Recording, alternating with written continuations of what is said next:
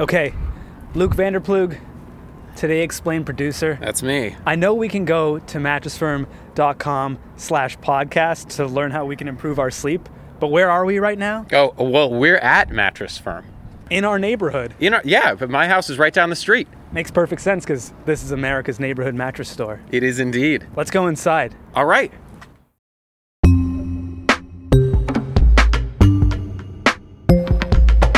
Zach Beecham, senior reporter at Vox, host of the Worldly podcast. Hi, Sean. Welcome back. Hello. Did the president just fire his Secretary of State on Twitter.com? So that's a good question, and it depends on what you mean by fired.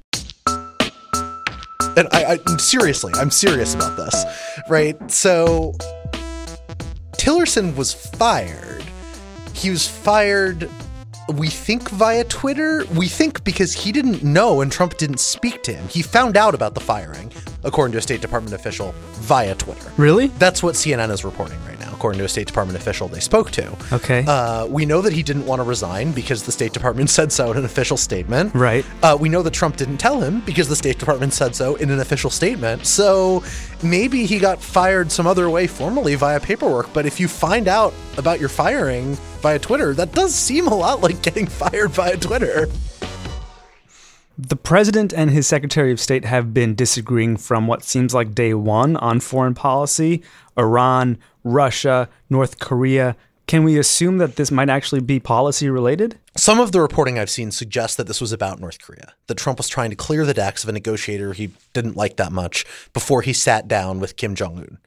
That actually makes a certain amount of sense. Okay. The weirdness is that Tillerson has been much more open to talks than Trump. Trump has repeatedly shot him down, even at one point publicly saying Tillerson was wasting his time trying to negotiate with North Korea. Elliot Cohen, who was a counselor to the State Department under George W. Bush, called Tillerson, and this is a quote, one of the worst secretaries of state we've had. What made him so bad? So Tillerson did two things that combined to make him a uniquely awful Secretary of State. Okay. The first one is that he was terrible at getting the president's ear on anything. His public statements always contradicting the president, his inability to work with the president in private. He would annoy Trump by saying things like, "That's your deal," when they disagreed with each other, which sounded like kind of condescending and insulting to the president. They just didn't get along. And for those reasons, he just was never able to really shape policy on key issues. Yeah. The other way that secretaries of state wield influence is by building up the State Department as an important force, getting people inside the department, winning bureaucratic fights to concentrate policy responsibility in state, advocating for its budget, increasing the number of diplomats we have, things like that. Right. Tillerson did the exact opposite of all of those things. Under his tenure, 60% of the top ranking, the equivalent of 5-star generals in the State Department, 60% of them left. Applications to join the State Department, new ones, fell by half, according to the best data that we have on the subject matter. And career people are quitting at all sorts of different levels. And he has been pushing budget cuts. He has been laying people off, or at least trying to. And when you do that, you demoralize an institution and you drain it of the people who are most talented in it. And when it comes to political appointments, you can see that really clearly. Only 64 out of 153 Senate confirmable positions have been filled, right? That may sound weird, but it's been over a year and the top jobs at the State Department, most of them are still vacant. That's pretty bad. That's really bad. We don't have an ambassador to South Korea. Think about that. We're about to negotiate with a North Korean leader directly, president to supreme leader, for the first time ever in history. We don't have an ambassador to South Korea, the key country that's involved or related to these negotiations. That's crazy. Trump has pegged Mike Pompeo to replace Rex Tillerson. Can he turn the franchise around? Pompeo has apparently been a decent manager at the CIA, where he is now. Okay. So it's possible that he might push back against the budget cuts. He might work to restore confidence in the department. I don't know. It's also the case that he might be perceived as too closely aligned with the Trump administration and Trump priorities. Hopefully he doesn't make the same mistake Tillerson did of forcing people out and concentrating his time and attention on a very small handful of people, thereby not connecting with the rest of the department, making everybody else seem unwelcome and useless. But state right now is a husk. It will take a tremendous amount of work just to rebuild the institution to be a functional diplomatic organization. And Pompeo has to do that, and he has to manage these upcoming North Korea negotiations, and he has to deal with the fallout of this Russian attack in London and every other crisis that's percolating around the world. We've got that move of the U.S. Embassy to Jerusalem that's formally going to happen later this year, apparently. Like, there's a lot of stuff to deal with when you have an emaciated State Department. So I don't know if anyone could successfully fix everything that's wrong with the State Department while also dealing with the consequences of President Trump's foreign policy. So what's standing between the job and Mike Pompeo? Does he have to be confirmed by the Senate? Yes. He has to go through that whole rigmarole, right? Yeah, Pompeo needs to be confirmed again. And there's going to be a lot of stuff coming up about him. Pompeo has really close connections to this group called the counter-jihadists, Okay. who are the progenitors of the major anti-Muslim conspiracy theories in the United States. Sharia laws taking over the American legal system. The Muslim Brotherhood has infiltrated the federal government in various different states. Pompeo himself personally has said there are organizations and networks here in the United States tied to radical Islam in deep and fundamental ways. And they're not just in places like Libya and Syria and Iraq, but in places like Coldwater, Kansas, and small towns all throughout America. This network is real. This is not true. This is for the record. There are no secret Islamists trying to take over Coldwater, Kansas. That's not a thing. Got it. But like this is a guy who has a lot of skeletons in his closet, and he made it through a CIA director. But being the Secretary of State is different. How so? Well, you have to negotiate with other countries. You have to meet with people of all kinds of different and diverse backgrounds.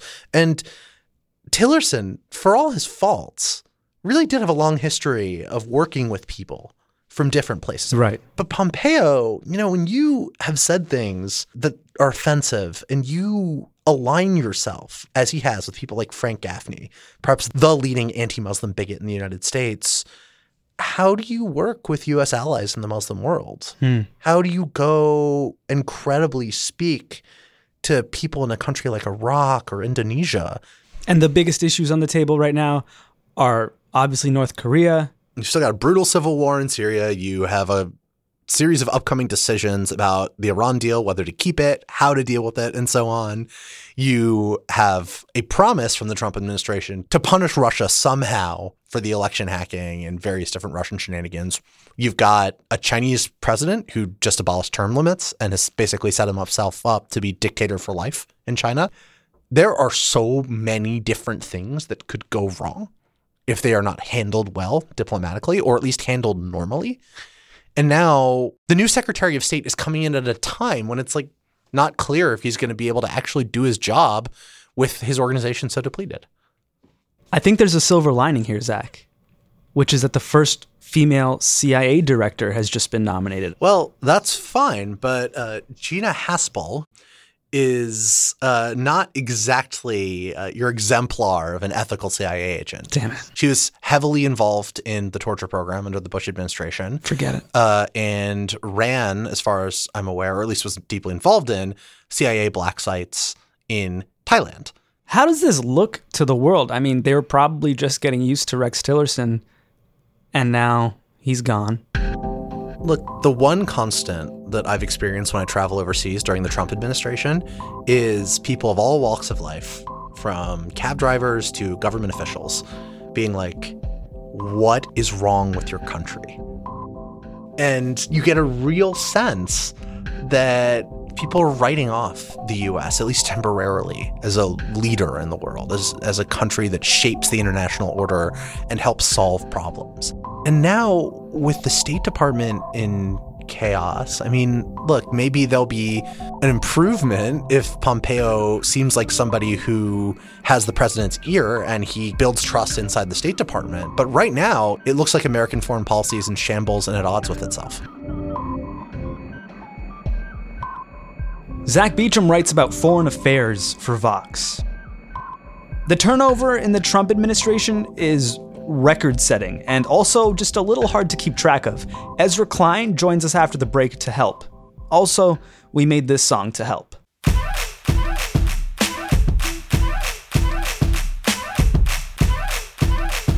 the former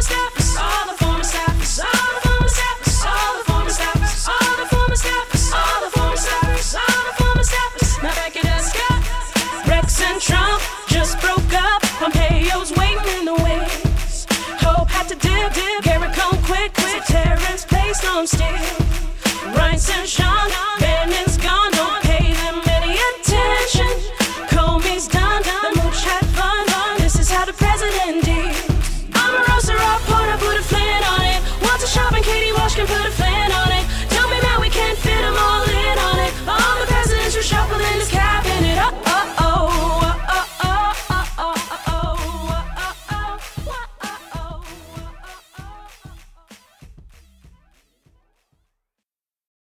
Okay, Luke, what do we see here? Mattresses.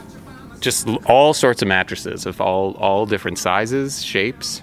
Even colors. Yeah, actually. Okay. Ooh, that one's a Beauty Rest Black Hybrid. That sounds fancy. That does. This one over here is a Beauty Rest Legend. There's a lot of selection in here. Basically, if not for a bit of walking space, the whole store is filled with mattresses. Good. There's so many mattresses in here. Yeah, there really are. Good thing they offer you a 120-night sleep trial to ensure perfection and a 120-night low price guarantee, so you know you paid the perfect price. Yeah, that's good. Yeah, go to mattressfirm.com/podcast and learn how you can improve your sleep.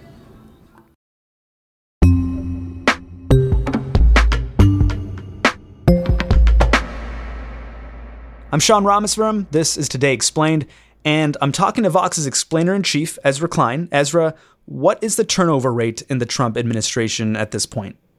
So as of Gary Cohn's resignation, it was, if I'm remembering this correctly, I believe 45%. Yikes. That made it the highest turnover rate ever recorded in a presidential administration at this point.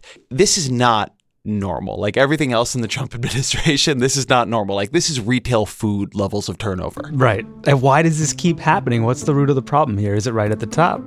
So there are a couple of explanations that I think are worth taking into account here. One is that Donald Trump is terrible to work for.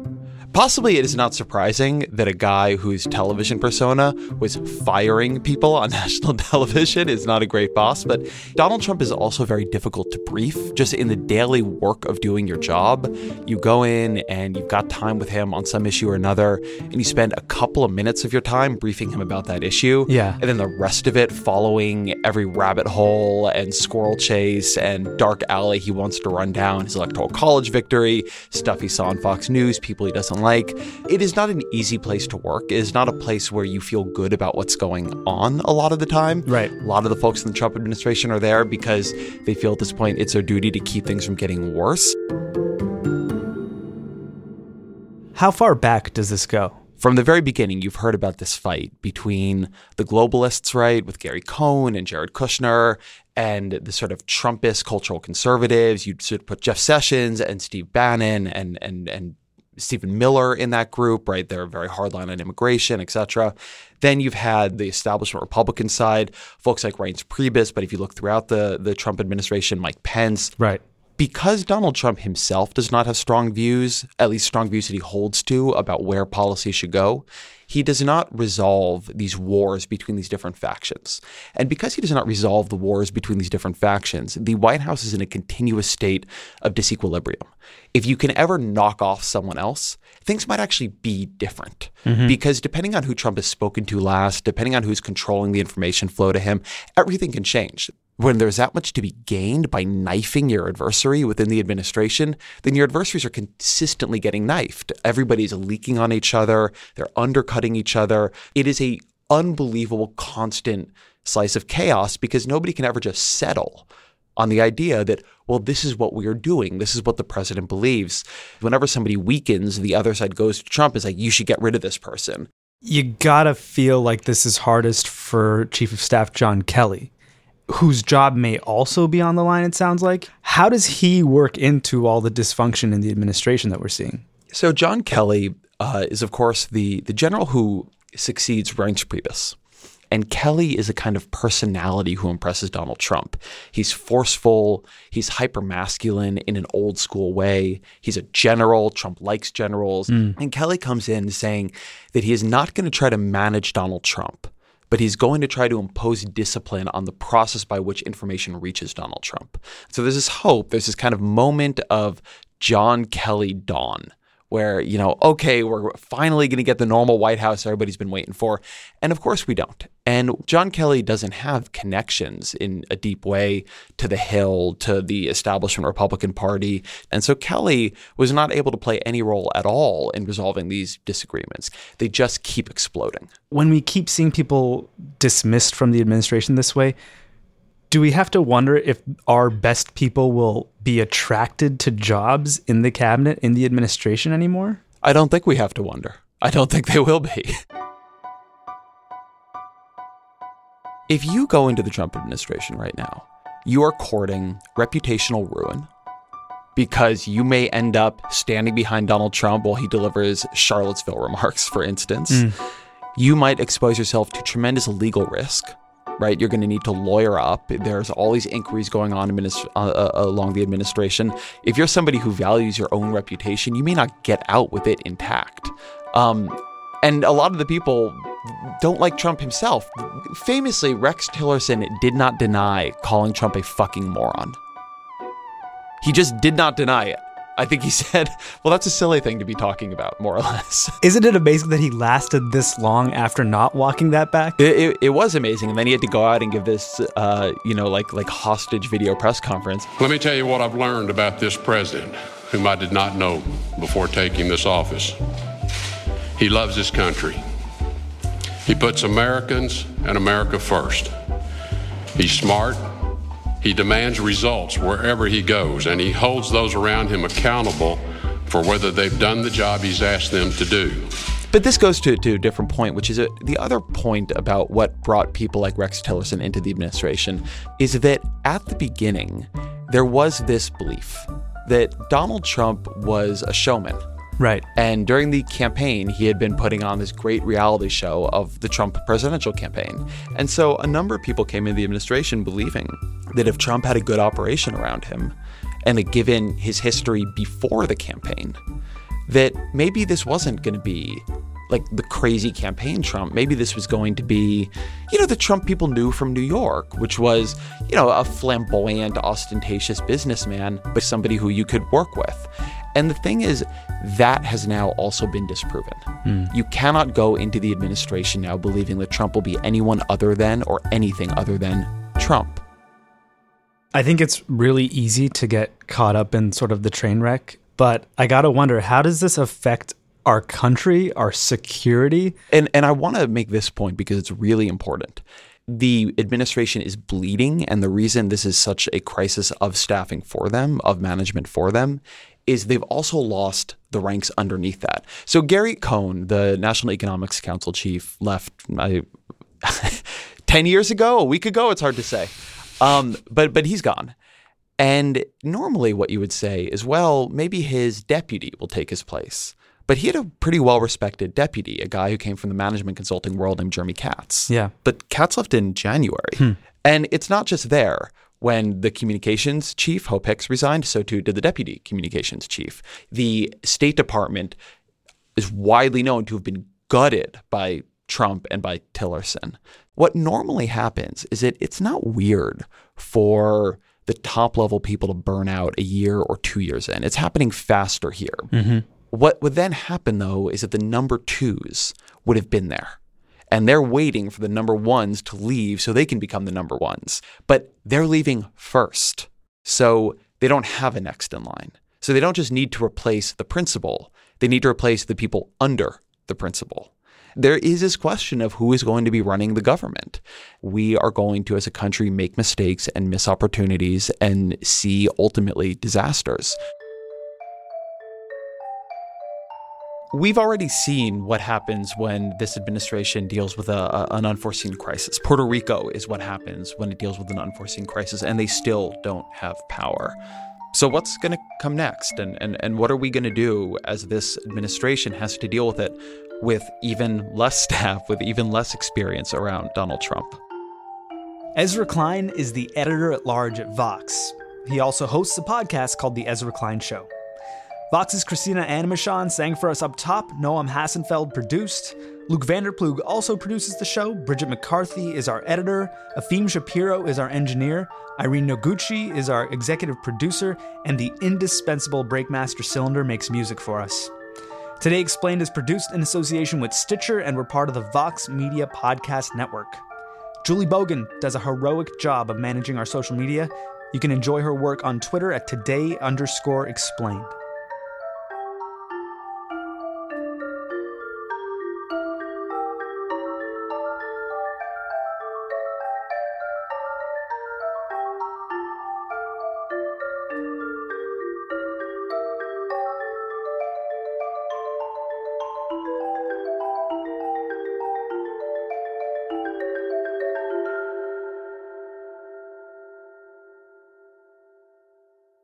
Okay, Luke, here we are at the mattress firm. I'm seeing all sorts of shapes and sizes and colors of mattresses, but the one common thread here is that all of the pillows are yellow, green, or blue. Why do we think that is? Look, there's signs that Oh, tell there's you like a why. legend. There's a legend. Legendary. What is it?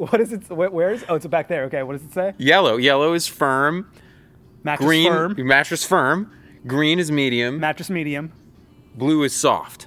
So they have, Mattress Firm doesn't just have firm mattresses. No, they've got all kinds. All right, so which kind are you, Goldilocks? I don't really know. Well, I think we should find out So do I. maybe tomorrow. Stay tuned. Okay, mattressfirm.com/podcast.